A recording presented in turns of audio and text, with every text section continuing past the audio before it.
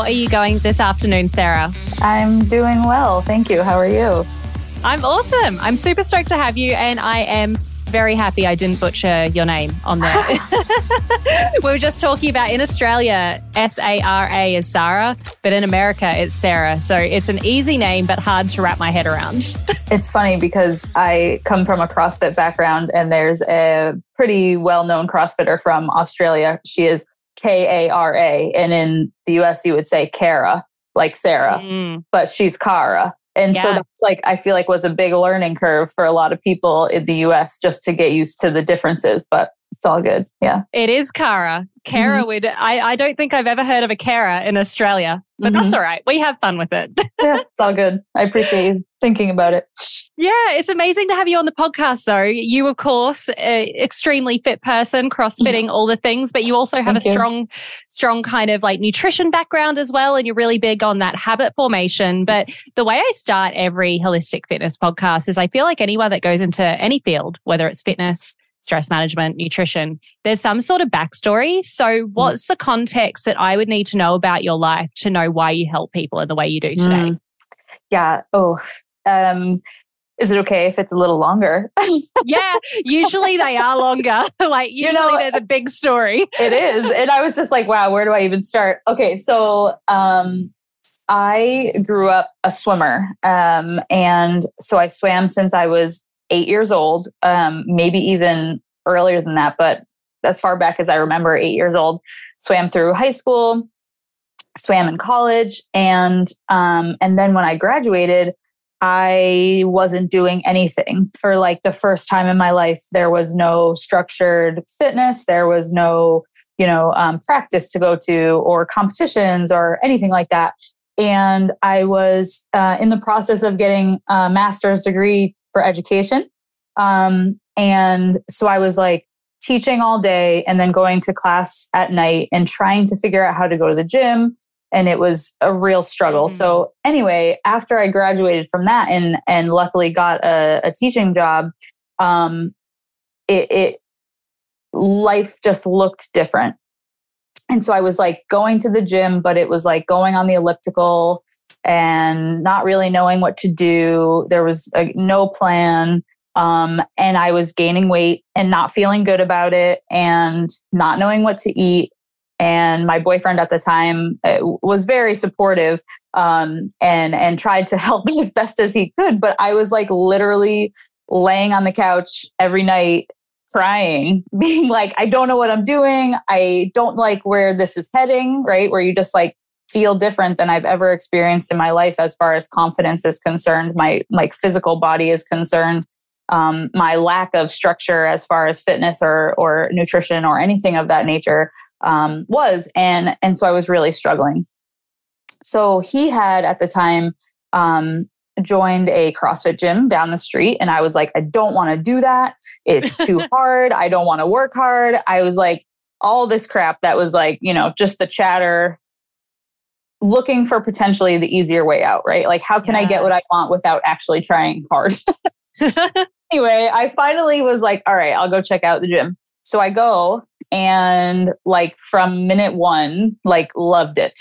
So started going to the gym, was starting to like see the changes I was looking for, or at least was like feeling more comfortable in my skin because of the effort that I was putting into fitness, right?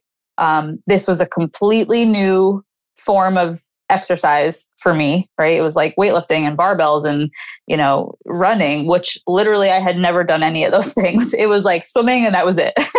Yes. So it was totally different. And so it like felt very much like I had when I was swimming competitively because it had a lot of the similar, vibes or efforts, but there was the competitive nature. There was, competing with myself, competing with others, trying new things, figuring out what I felt like I was good at. All these things were very exciting. So, skipping forward just a smidge, right? I've been CrossFitting for 4 years at this point. I've been teaching for 4 years at this point, right? And I got interested in coaching CrossFit. And so, I did some education around it, got certified. I started coaching part-time at the gym I was working at. It was super fun, but now I was teaching all day and then coaching at night, and it was great, but it was like a lot. Yes. So the owner of the gym at the time was asking basically what it would take for me to quit my teaching job and become a coach at the gym full time. So this was 2015 now at this time. And, we had some conversation and back and forth and came to like a number and, a situation that made sense for both of us. And I left teaching, and which a lot of people thought, maybe still think, was pretty crazy, right? You leave yeah, right. It's a big change, and you have a pension, you have a schedule, how much money you're making, whatever. And for a lot of people, this CrossFit coaching, gym management position that I was moving into wasn't a real job, right? Yes. Like, do you know what I'm talking about? Yeah. So anyway, that was 2015, and I started coaching full time and managing other aspects of the gym, and loved it, and got really, really into CrossFit and competing and everything. And then got to the point where it was like, I need to figure out or understand how to eat to help my performance, right? Certainly some of it was aesthetic and body composition concerned. Like I cared what I looked like. I still do, but at the time it was part of like my focus, right? But in addition to that, or maybe even more so, it was how do I eat to support my fitness? And I realized that this was nothing I was ever taught. Not all through growing up swimming, not even in college. There was never conversation about anything nutrition related. And so I started doing research and taking classes and, getting different certifications as far as the nutrition aspect is concerned. And found that, trying different things in my own life was super exciting. And is this approach effective? What if I eat this now? How do I feel? Different self-studies, if you will. Yes. So then from there, I started coaching people at the gym in nutrition. Like, I did some lecture type things and, recommended different plans for people based on what their goals were. And that was really exciting as well. So it was kind of like within this coaching fitness, there was this subset of coaching nutrition, which was really exciting. So that just was its own like little subset there for a while.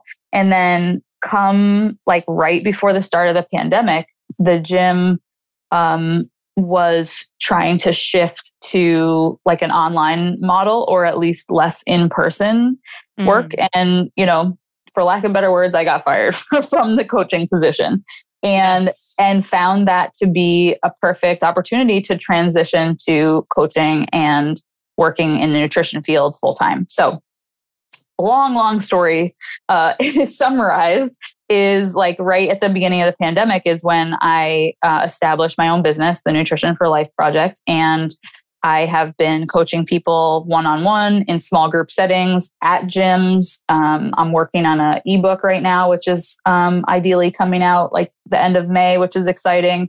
And have been doing that now for almost 3 full years now.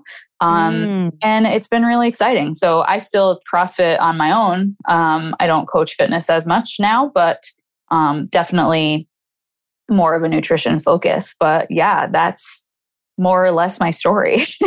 What a cool story as well, Sara. Like I love all of the different kind of layers to it as well. And I think like so many different people can relate to your story in so many different ways. I think the first is when you were feeling bad on your couch. Oh my gosh, yeah.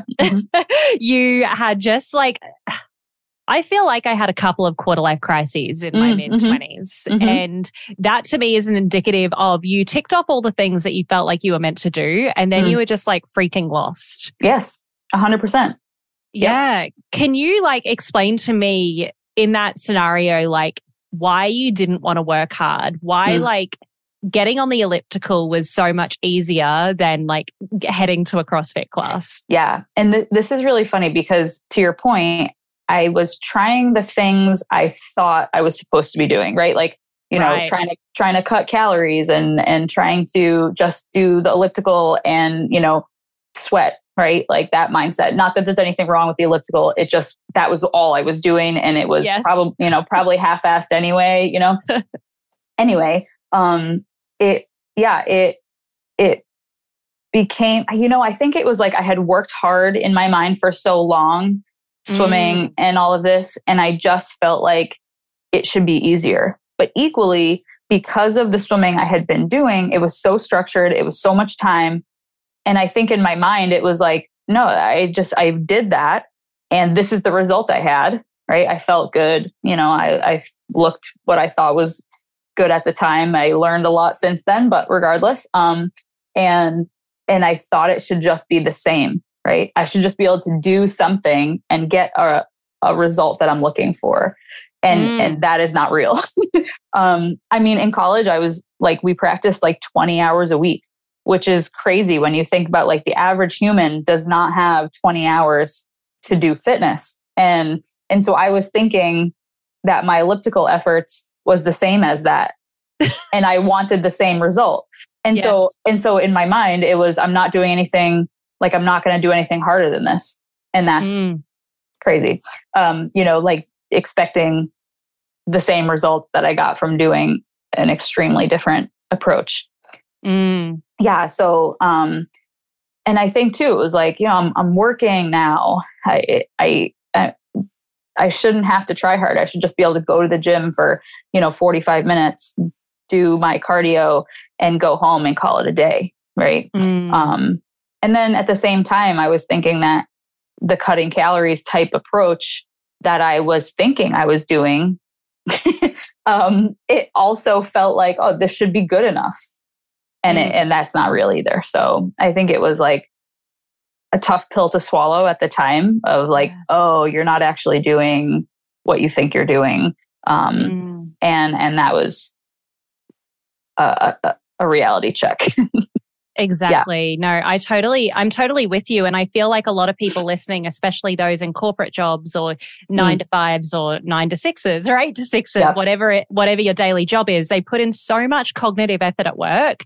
And then you've got your social lives, you've got your family, you've got your bloody grocery shopping, like all the adulting we have to do as well. We work so hard cognitively.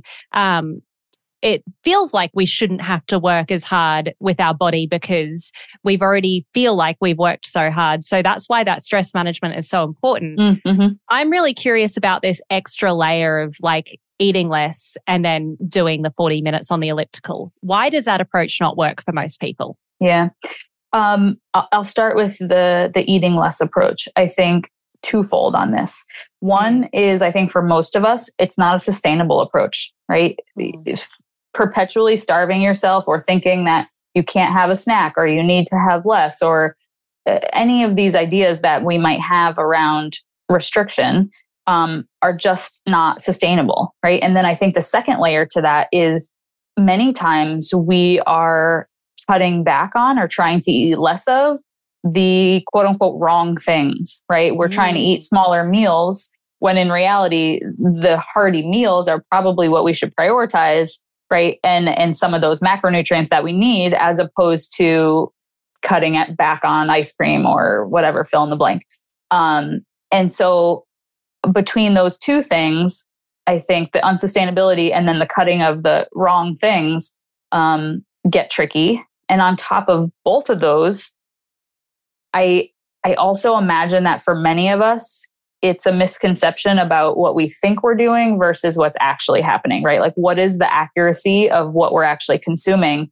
You know, I hear from people all the time. I've said this myself, is like, I feel like I'm eating less, but I'm not seeing results, right? It's the I feel like and the lack of accuracy about what's actually happening, right? I think it's something like 20% is the inaccuracy of what we think we're eating versus what we're actually eating, right? So if do you know, like, and I could probably bring up the actual study information for you, but I'm pretty sure it's that 20%. So like if you were to say, you know, Sarah, I'm really struggling with my body composition, I think I'm eating this much, you may be eating up to 20% more than that. And so my point is that we benefit from increased accuracy about what we're having and really understanding what it means to eat certain amounts. And then what that equates to as far as like our actual experience. So I kind of jumped ahead a little bit, but yeah, I think that's the biggest thing, or that was my biggest thing at the moment during that experience. Yeah. Yeah. Yes, I love that. And for anyone listening who hasn't been on MyFitnessPal for 5 to 10 years, I promise you it's better now. Like you can literally just take a photo of your meal. Like a lot of people are scared of calorie counting, but I'm with you. Real. Yeah. It's a really good tool to kind of like understand what you're putting in. You don't have to calorie count forever, but do it for at least 1 or 2 months. That's exactly it. I think when you first bring up this idea for people, and certainly with this all being said, it's not right for some people. Okay, if you different experiences with food, different backgrounds, I get it. And if you've never done it before, the reality of what you might learn is huge, right? And you're right, MyFitnessPal is much better now. It's so much better than it used to be. When I first became a trainer, I was like, yeah, you should count your calories, but I know it's not really intuitive, but it's so intuitive now. Yeah, and you're right, and it's better. I think too, on top of that, yes, calories matter, and at the same time, one of the things that I really focus on in my conversation with people is understanding the breakdown of our food, right? What does it mean to get enough protein? How do we balance across proteins, fats, and carbs? Because, you could eat 1,800 calories and be, very heavy carbs. And not that there's anything wrong with carbs, but you could also eat 1,800 calories that have an appropriate protein intake and see very different outcomes as far as your physical form. And so I think it's that understanding of what the calories mean and how they break down for each of us personally. That's also important. And again, like you said, if you've not done it before, checking in with what you're actually having for a month or two, not even with the intention of changing anything, but just for gaining that knowledge. And better understanding about what you are having. I think that's huge. Yeah. Mm-hmm. Something I love about the Eat Less approach as well, and I'm not sure if you do this with clients, let me know if you do, is just by seeing what you can add to your meals rather than taking away. So let's just say you have cereal for breakfast, not my thing, but it might be your thing. It's like, okay, maybe I replace the milk with the yogurt, or I keep the milk, but I add yogurt to get more protein and stuff like that. I love that adding approach. I think that's huge too, because in my experience and working with people and my personal experience, I think this idea of you need to restrict in order to see results is really tough, because it makes people push back against this idea of even thinking about their food, right? And I think that also the idea of restriction really negatively impacts our relationship with food, right? We get into the screw it mentality because we don't even want to think about it, because what we think is, oh, I'm going to have to take the ice cream out of my food, and I really enjoy ice cream. It's like, no, me too. Yes. But how does it fit? Right. And so, yeah, to your point, when I work with people, a lot of the first steps are making sure we have the things that we need before we even think about adjusting portions or adjusting any foods that we have, right? Is it, how much water are you drinking? How many fruits and veggies are we having? And a lot of times it's adding, right? How much protein are you having? And it's making sure that we have enough of, or that we are including these things, not restricting items. Yeah.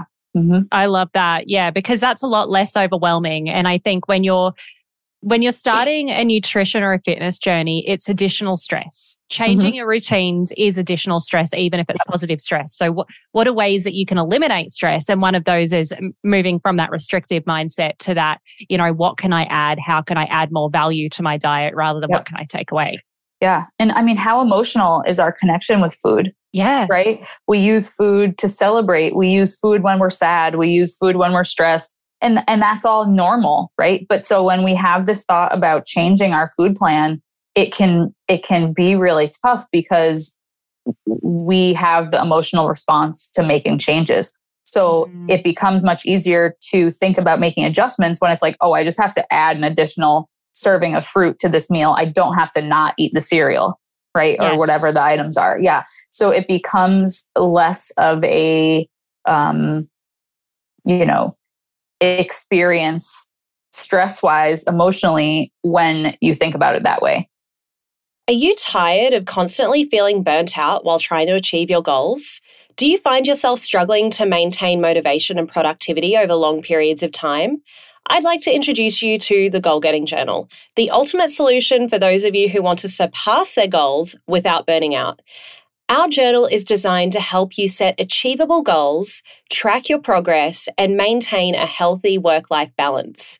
With our journal, you'll discover practical strategies for managing stress, staying motivated, and avoiding burnout, including time blocking, habit stacking, and so much more. You'll also learn how to prioritize your tasks and maximize your productivity so you can get more done in less time. The Goal Getting Journal is perfect for anyone who wants to achieve their goals without sacrificing their mental health and well-being. Whether you're an entrepreneur, a student, or just someone who wants to make any positive change in your life, the Goal Getting Journal can help you stay on track and avoid burnout. And for Holistic Fitness podcast listeners, you can get 20% off your first journal using the code HFPodcast. Go to goalgettingjournal.com and type HF podcast at checkout to get your discount. So what are you waiting for? Order the Goal Getting Journal today and start getting your goals without burning out. You bring up a really good point about how emotional eating and even drinking are. I was actually having a conversation yesterday with my friend about our favorite days to drink, and mine's Friday. Like, I love Friday after work beers, and like Fridays are my favorite time to drink. Fridays, then Sundays, then Saturdays. All the other days are trash. Cool. Yeah, I know. It's a hot take. But if I went to a dietitian and they said, you've got to stop having Friday beers, that would be, I'm not saying that would be hard, but if someone was to say that, like, you can never have Friday beers again, or like, that is a big emotional kind of thing. So when you're working with people and maybe they have like a Friday pizza night, or they have, Friday beers like me, or whatever it is, how do you help them with their habits and routines to both get their goals, but also find space for things they enjoy? Yeah. And I think it's part of perspective on this, right? So let's say, pizza night, it's Friday drinks, whatever it is. I think my favorite time to drinks are like weekend brunches. Like, let's have morning drinks. That's my favorite. Yeah. Because then you've got so much more time in the day for activities. You might burn them off. Oh, a mimosa. That's my, anyway. No, but I think it's perspective. Right. Yes. Because when we look at the week, we're talking about, 21 to 28 meals and snacks, drinks that we have over the course of the week. Right. So if you're like, Sara, my thing is, I love Friday pizza night, I love Friday beers, that's like 10% of your food choices during the week or less. So if we can say like, oh, Lori, all you have to do is understand what the rest of the week looks like, then you can still have those drinks on the weekend or on Friday night, and it's not going to derail the big picture, right? And I also think that's important because for a lot of people, the Friday drinks become like, now I'm just going to eat whatever I want for all day Saturday and Sunday because I already had the drinks on Friday, right? Yes. Or I'm going to have the whole pint of ice cream after those drinks because I already had the drinks, right? And in reality, if we can embrace the drinks or the pizza as part of our routine, understand that it fits, right? That it's a small portion of the whole week. And that otherwise, if we stay, within the realm of our food plan or our approach, then those things are totally fine. If you had a bodybuilding competition on Saturday, I probably wouldn't recommend the drinks on Friday, but that's a unique occurrence, right? That's a one-time thing that you would have to care about, right? So I think it's the perspective is really key. And if you get working on towards your goals and you're like, well, I have 5 beers every Friday, and it's like, well, can we have 4? And if that really, it's not have 0, it's potentially adjusting the quantity, but that's also the down the line solution, right? Yes. It's still working on everything else first. Does that make sense?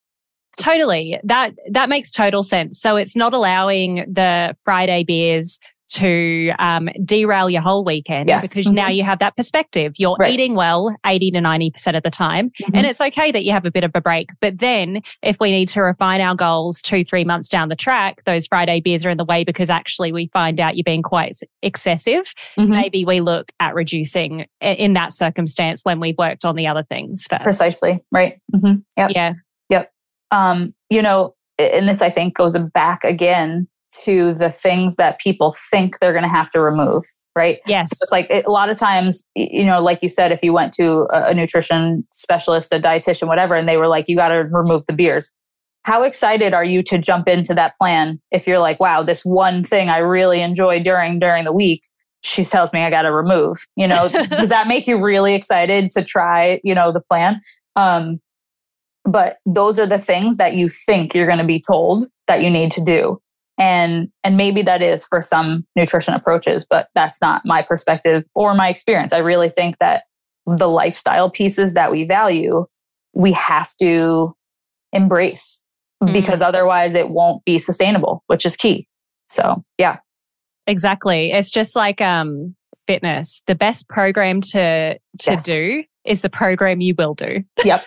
I 100% believe that as well. Yes. Yep. Speaking of, CrossFit was a program that you fell in love with. Yep. So I'm quite curious as to why CrossFit. Was it the actual exercise or were there certain things that you identified with your personality that fit well with CrossFit? Yeah, it's a good question.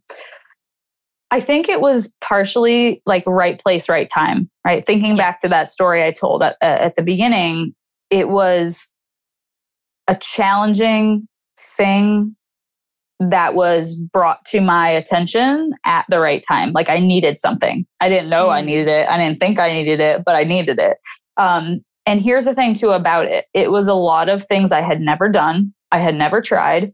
And I was like kind of good at it at the beginning, you know? Yay! And yeah, thank you. And so I think it was like that challenge of like, oh, this is how you do, you know, barbell cleans. And I had never touched a barbell before. And it's like super exciting to try to learn new things.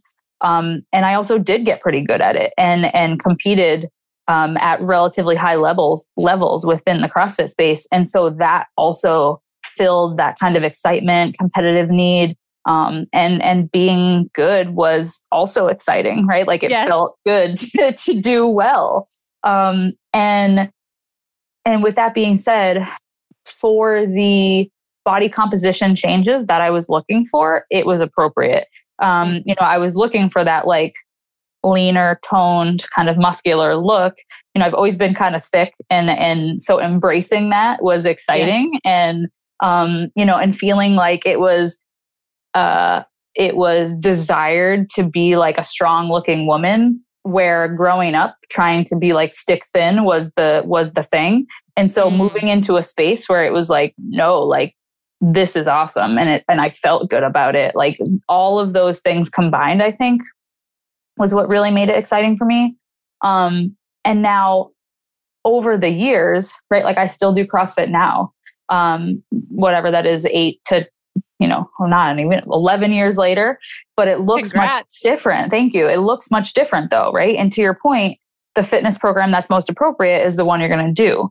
So, I work out in my garage now, with some dumbbells, some kettlebells. I do have a barbell, but like I make it work for where I am now. Right. I just had a baby 4 weeks ago and I'm just starting to like move back into like movement. And the fact that CrossFit still fits within a, appropriate capacity is also really exciting. I worked out my whole pregnancy, not the same way I did, 5 years ago, which is also really cool. So I think it's like that versatility as well that I've come to appreciate as the years have gone on. Yeah. Yeah. Amazing. I love that story. So it sounds like for you, it was like the stimulation of new things to learn, something that's quite versatile, something that didn't just scratch like your aesthetic goals, but also functional goals. Yep. And let's not lie, like we all like to do things we're good at. So finding the thing you were good at as well. Yeah. And that, and that was super exciting. It's like, as I was decent as a swimmer in the capacity that I was in, But at the same time, like being decent at CrossFit was also exciting in its own right years later. Right. And I also had thought that competitive nature was done. You know, like if you had asked me when I graduated college if I was going to be competing in anything in the rest of my life, I would have said definitely not.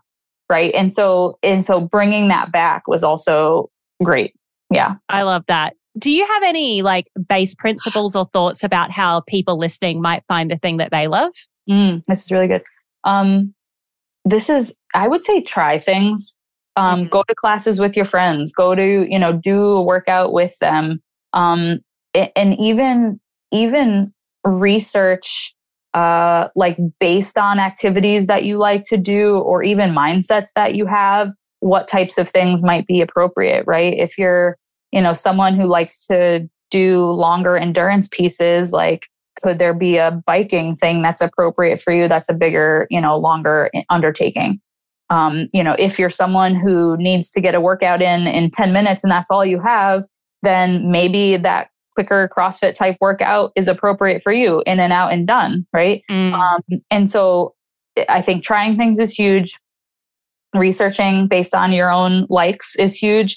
And I will never not recommend walking. Right. If you really don't know what to do, go on a walk. Seriously, put a podcast in, read a book, listen to a book, whatever, listen to music. But I think walking is so underrated, and 99% of people can do that.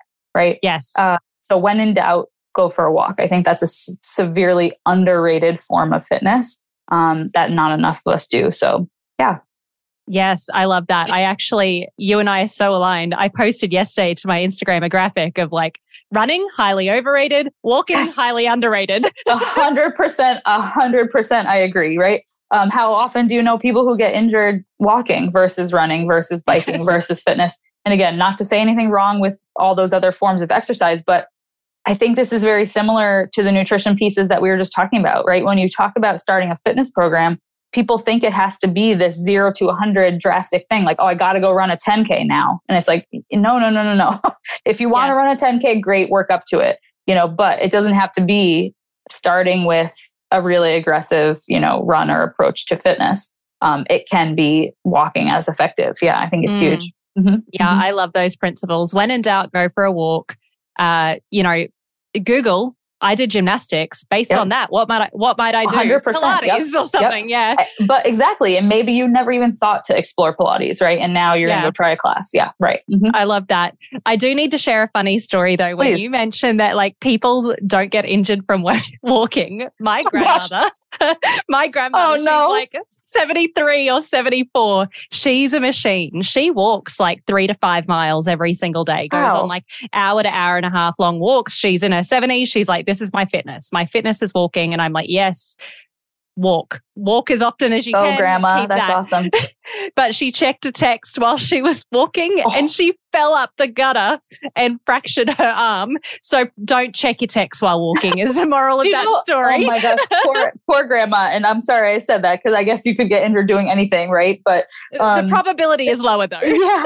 And now that you say that, my mom went on a walk and it was snowing out. And so she had winter boots on and one of the laces got caught on the other shoe, and very similar. She didn't fracture anything, but she had a good fall. So I guess I shouldn't have spoken too soon, but here's the thing, right? And I think pushback against fitness is that people don't want to get injured, right? It's like, I don't want to do that because I don't want to get hurt. And it's like, you can get hurt doing anything. Exactly. That we can't just limit. I mean, and here's the thing. I don't want you to go to the extremes of like, lifting 500 pounds off of the ground when you've never done something like that before. Yeah, you probably are going to get injured.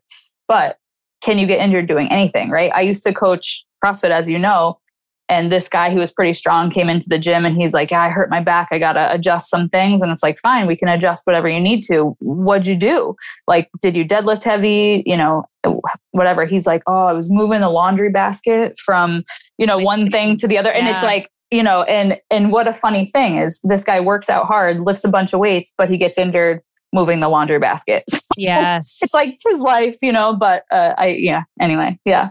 Yeah, no, I'm totally with you. I think that I will get injured is not just like personal limiting beliefs, but limiting beliefs that others will project onto you. You might say, hey, I'm trying to CrossFit. And you know what? I was an F45 coach for a long time and people are like, oh, F45, don't do weird movements. Don't people get injured a lot? And it's like, well, you know, it's not one-on-one training. So the coaches aren't as dialed in on you, but also like if you try to lift too much, if you don't warm up, if you don't warm down, like there are risks to any training, including walking. But hey, I'm sure that people aren't preventing walking to the grocery store to get their groceries. Yeah. And you're right. You know, I got a lot of pushback for that kind of thing. And I had, you know, 2 injuries over my years of CrossFit too. But, you know, if you think about anybody who's doing anything for an extended period of time, the chances of having something come up are pretty high. But also understanding, you know, rehab and what you can do to support that injury in the future, that's all part of the equation, I think, as well. Yeah. Yeah. And I think you need to ask yourself, like, this is actually something corporate. So recently I needed to do a presentation and it was scripted. And I was like, is the risk of being unscripted greater or is the risk of sounding a little bit scripted greater? And the risk of saying the wrong thing was actually greater. So I did it scripted. And I feel like it's the same with fitness. Is the risk of doing a workout routine that you enjoy and preventing risk to injury greater, or are the risks of not exercising at all and maybe running into preventative illness, like most cardiovascular disease is preventable illness greater? So I think we do need to ask ourselves those long-term versus short-term questions sometimes. And we know that a certain level of like medium and higher and lower intensity exercise is really important for our overall health. Yeah. If you've not made a post on that philosophy yet, I definitely think you should, because I really liked how you just said that. You know, what is the risk, right? Is it, you know, and certainly we don't want to push people to do things that are outside their realm of, you know, capacity or ability. That's not what either of us are saying, but, you know, within reason, we really have to take into account risk versus reward, especially when we have the data. Right. We know that walking 6,000 to 8,000 steps per day decreases all form of, you know, mortality. Like that's a fact now that we know. Yes. So to push back against that and be like, nope, I'm not going for any steps today. That's really tough, right?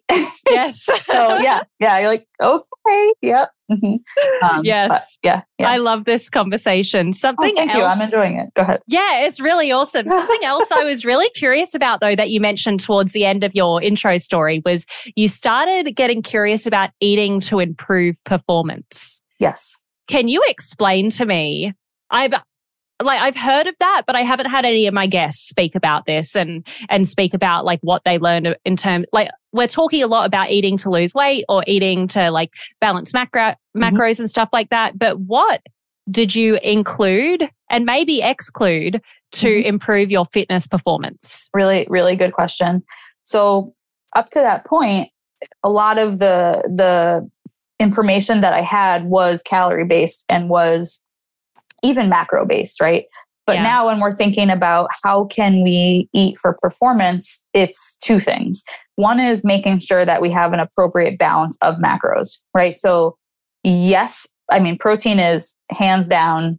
We need to make sure, most of us, that we have enough protein in our day, right? Outside of that, we want to make sure that we're eating enough calories to support our efforts, right? So I was getting to the point where I was working out more because I had these goals to compete in different competitions that I was, you know, working towards or things like that. So simply making sure I was eating enough to recover was huge, right? So I actually started eating more calories than I had when I was doing, you know, more of a body composition related weight loss type approach, right? So protein is key, eating enough is key. And then making sure specifically that you have enough carbs in your food plan. And this was the like a biggest reality check for me, because up to that point it was like carbs are evil. Like, you know, what was it? What was the Atkins? Do you remember that? Yes, like remove all I remember carbs. Those bars as well. They were so yummy. Yeah. They were good, right? And seriously, you could include that, you know, in your food plan. But I think that negative mindset around carbs was really hard for me to break. And so when I was working on, improving performance, and it was like, okay, let's include some more carbs in my food plan, it was tough. And then I started seeing positive results from it, like higher energy. I was able to, work harder for longer. I felt stronger. I was performing better.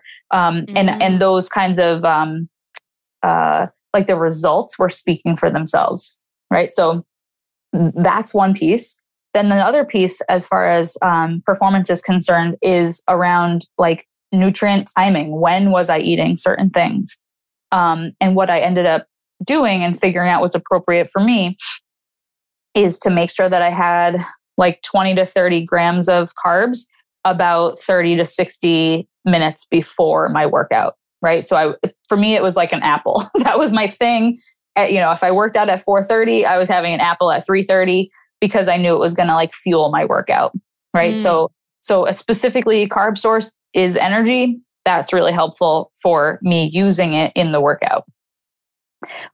It may not be appropriate depending on what your fitness is to eat right before. So, we got to take that into account. But again, that was one of those like self-study things that I did.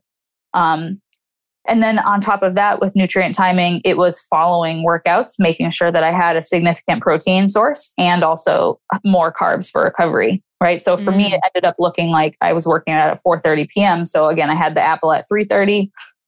And then after, I would have like a full dinner with a protein source, probably between, 30 and 45 grams of protein, a carb source in the form of like a rice or a heavier potato type thing, and then also vegetables. So I was having like a balanced meal within 2 hours of my workout.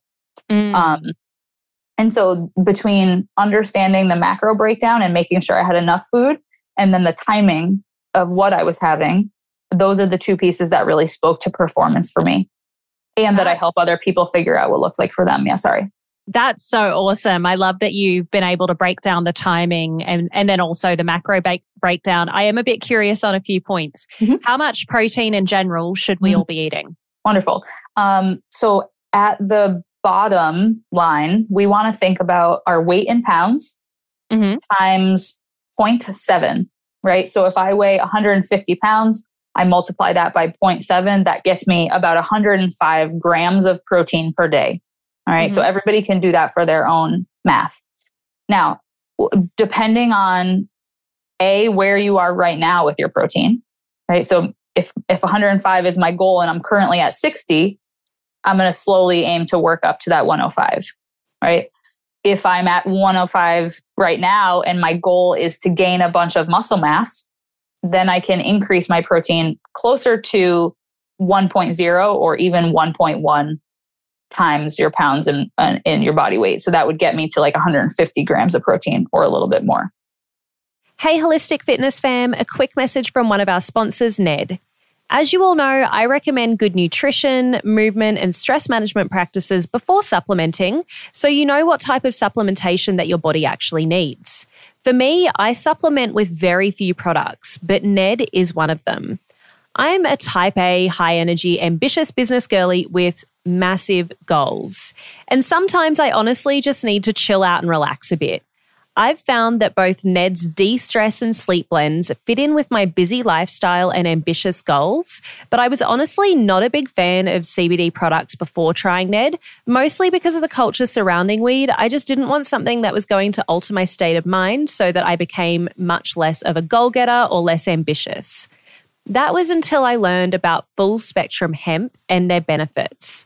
Ned blends are chock full of premium CBD and a full spectrum hemp of active cannabinoids.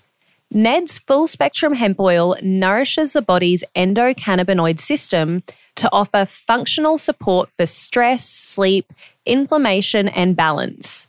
These products are science-backed, nature-based solutions that offer an alternative to prescription and over-the-counter drugs. All of Ned's full spectrum hemp oil is extracted from USDA certified organic hemp plants grown by an independent farmer named Jonathan in Colorado. I'm obviously a big fan, but don't take just my word for it. Ned CBD products have over 2,000 five-star reviews, and they work with incredible partners in the medical field like Dr. Caroline Leaf, Dr. Christian Gonzalez, and Dr. Will Cole. Ned is providing Holistic Fitness podcast listeners a very special discount. If you'd like to give Ned a try, listeners get 15% off Ned products with the code Lori Lee. Lorilee. Thanks, Ned, for sponsoring the show and offering a natural remedy to bring balance to so many people's well-being. Because you have clients and you are reviewing their plans and maybe reviewing their MyFitnessPal or whatever app you use, are most people like under eating in protein? Kind of, are they where they're meant to be? Like, where are most people on the spectrum? Most people under eat protein. And wow, that surprises me. Yep. And when you think about it, it was surprising to me too. Well, first of all, it was surprising myself when I first did the math for my own needs. And I was like, and you were under eating. Yeah. Yes. Right. And I also think people are under eating protein, right? B, people are probably having in percentage wise more carbs than they need for what they are currently doing, right? General life. And that's where, if we go back to what we were talking about earlier, the balance of proteins, fats, and carbs, right? Yes, the calories are important, but then how we break that down also matters. And that's what we're talking about right now, making sure that we have that, 0.7 per pound of body weight.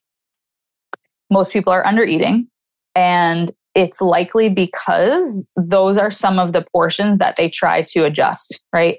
So if you think about your breakfast, it's like, oh, I'll only have one egg, which is like 6 to 8 grams of protein, not super significant, right? But you think I'm having less, and that's a good thing because I'm trying to lose weight, right? In reality, those 105 grams of protein translate to 420 calories. So my protein needs for a whole day are 420 calories, right? That's not the place where we need to be worried about the calories we're consuming, right? Yes. And does that make sense? So that makes when you think about your total intake, which is for most people somewhere between like 1,500 and 2,000 calories or so, those 420 calories are so insignificant, right? For sure. Now, with that being said, I understand that there are very few foods that are just protein, but still, that's the idea. And so now to go back to your previous question, when I work with people to try to understand their protein, it's a lot of understanding what foods contain protein, right? And then understanding how we get enough for you, right? So how do we, or for me, whatever, those 105 grams, what does that look like?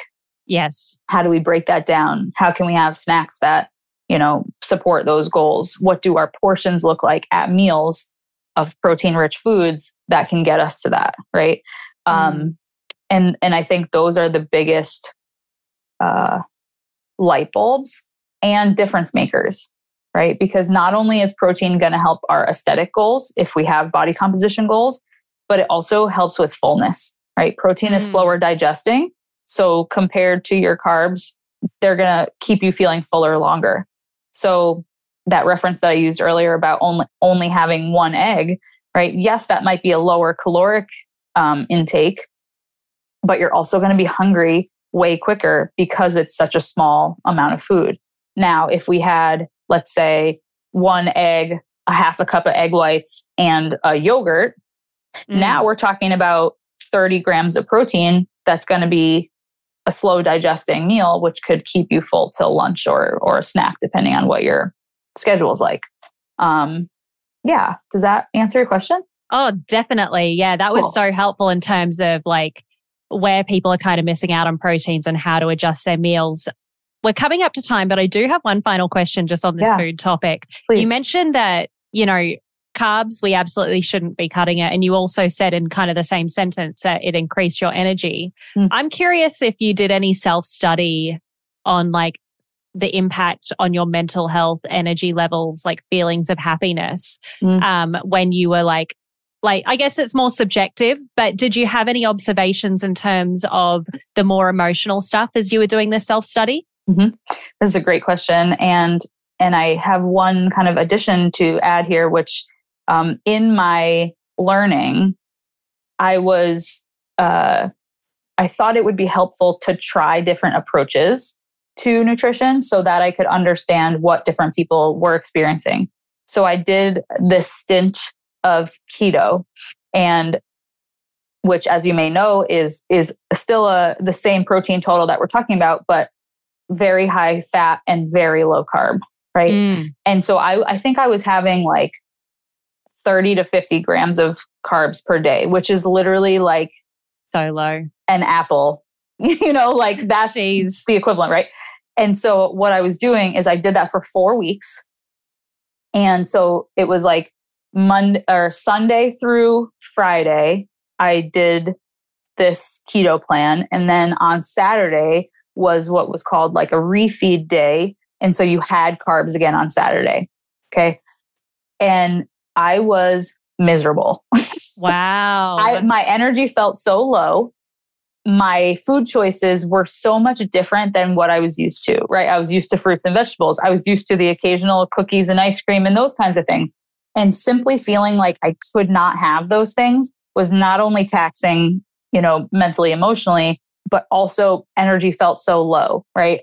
Yes, I lost weight, but it was because I was in a calorie deficit, not necessarily because of the carbs specifically, right? Yes. I personally did not feel good trying to use fats as my energy source, right? That's the idea of ketosis, is that we're using energy from fats as opposed to carbs, right?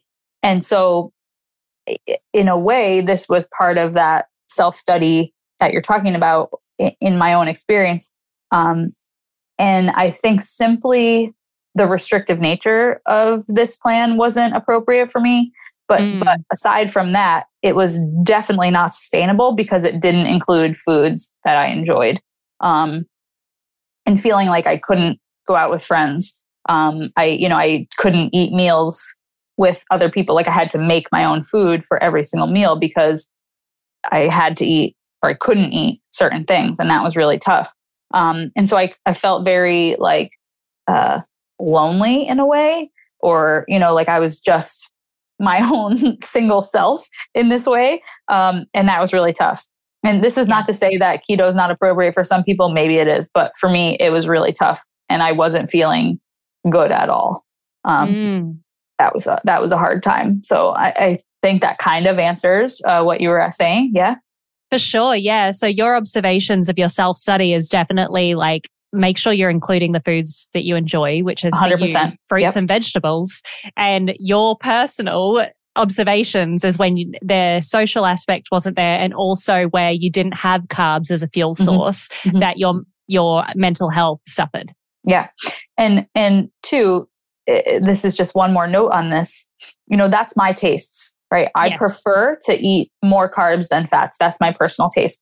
If you alternatively prefer to eat more fats than carbs, that's okay, as long as that protein number is there for you and as long as your overall calories are in a reasonable place for your goals, right? And so there is that flexibility there. That just wasn't appropriate for me.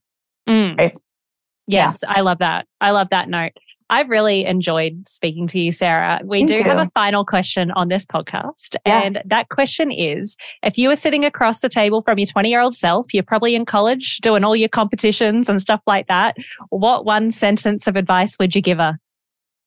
Wow. Be more flexible. And I mean that in like, I had a belief that there was a way things should be. Yes. And it took me a long time to be able to move away from that. And I still struggle with a lot of that. Right. But that's probably the biggest thing is be more flexible, not only in my daily schedule, in my beliefs, in my openness to learn new things, to try new things, or just like what you think life should look like at that time. Yes. Yeah. I guess where that's helped you though is that you can have routines and you were able to have that structure. But I think a place where you've actually embodied that throughout your life is this self-study that you've been speaking about. You know, you did the 4 weeks of keto, you tried all these different things to discover what was best for you. So you're definitely embodying that. But I also know that if your mind isn't malleable, like if you're not learning, you're not growing. So I think that's really good advice. Thank you. Yeah. Awesome. Yeah. I'm sure so many people just want to learn. Like there's so many more questions I could have asked you, you know, but we're running out of time. So I would just love, and I'm sure everyone listening would love to know, where can we find more about your services or just get to know you a bit better? Yeah. Check out my Instagram. It's Nutrition for Life Project. That is where I post, you know, some of these philosophical things. Additionally, I have that ebook coming out that I mentioned a few minutes ago, which if anybody's interested in that will be a place to find information about that. I also have a website, is nutritionforlifeproject.com, that has, you know, more of this kind of background philosophy type thing, but also about services. I offer one-on-one coaching, small group courses, and also like larger group challenges, corporate things, and that nature. So that's kind of where you would find me. Please feel free to send me a message on Instagram if there's anything that you would like help with, or more of the questions like you mentioned. Amazing. Yeah. Really appreciate having you. And I'm sure a few of us will definitely check out your socials and want to learn more. Thanks so much for joining the podcast today. Thanks for having me. I really appreciate it. No worries. And for everyone listening at home, whether you're in the car, cleaning the house, whatever you're doing, going on a nice long walk, as Sarah and I just mentioned, wherever you are in the world, eat well, move well, breathe well. And until next time, keep shining.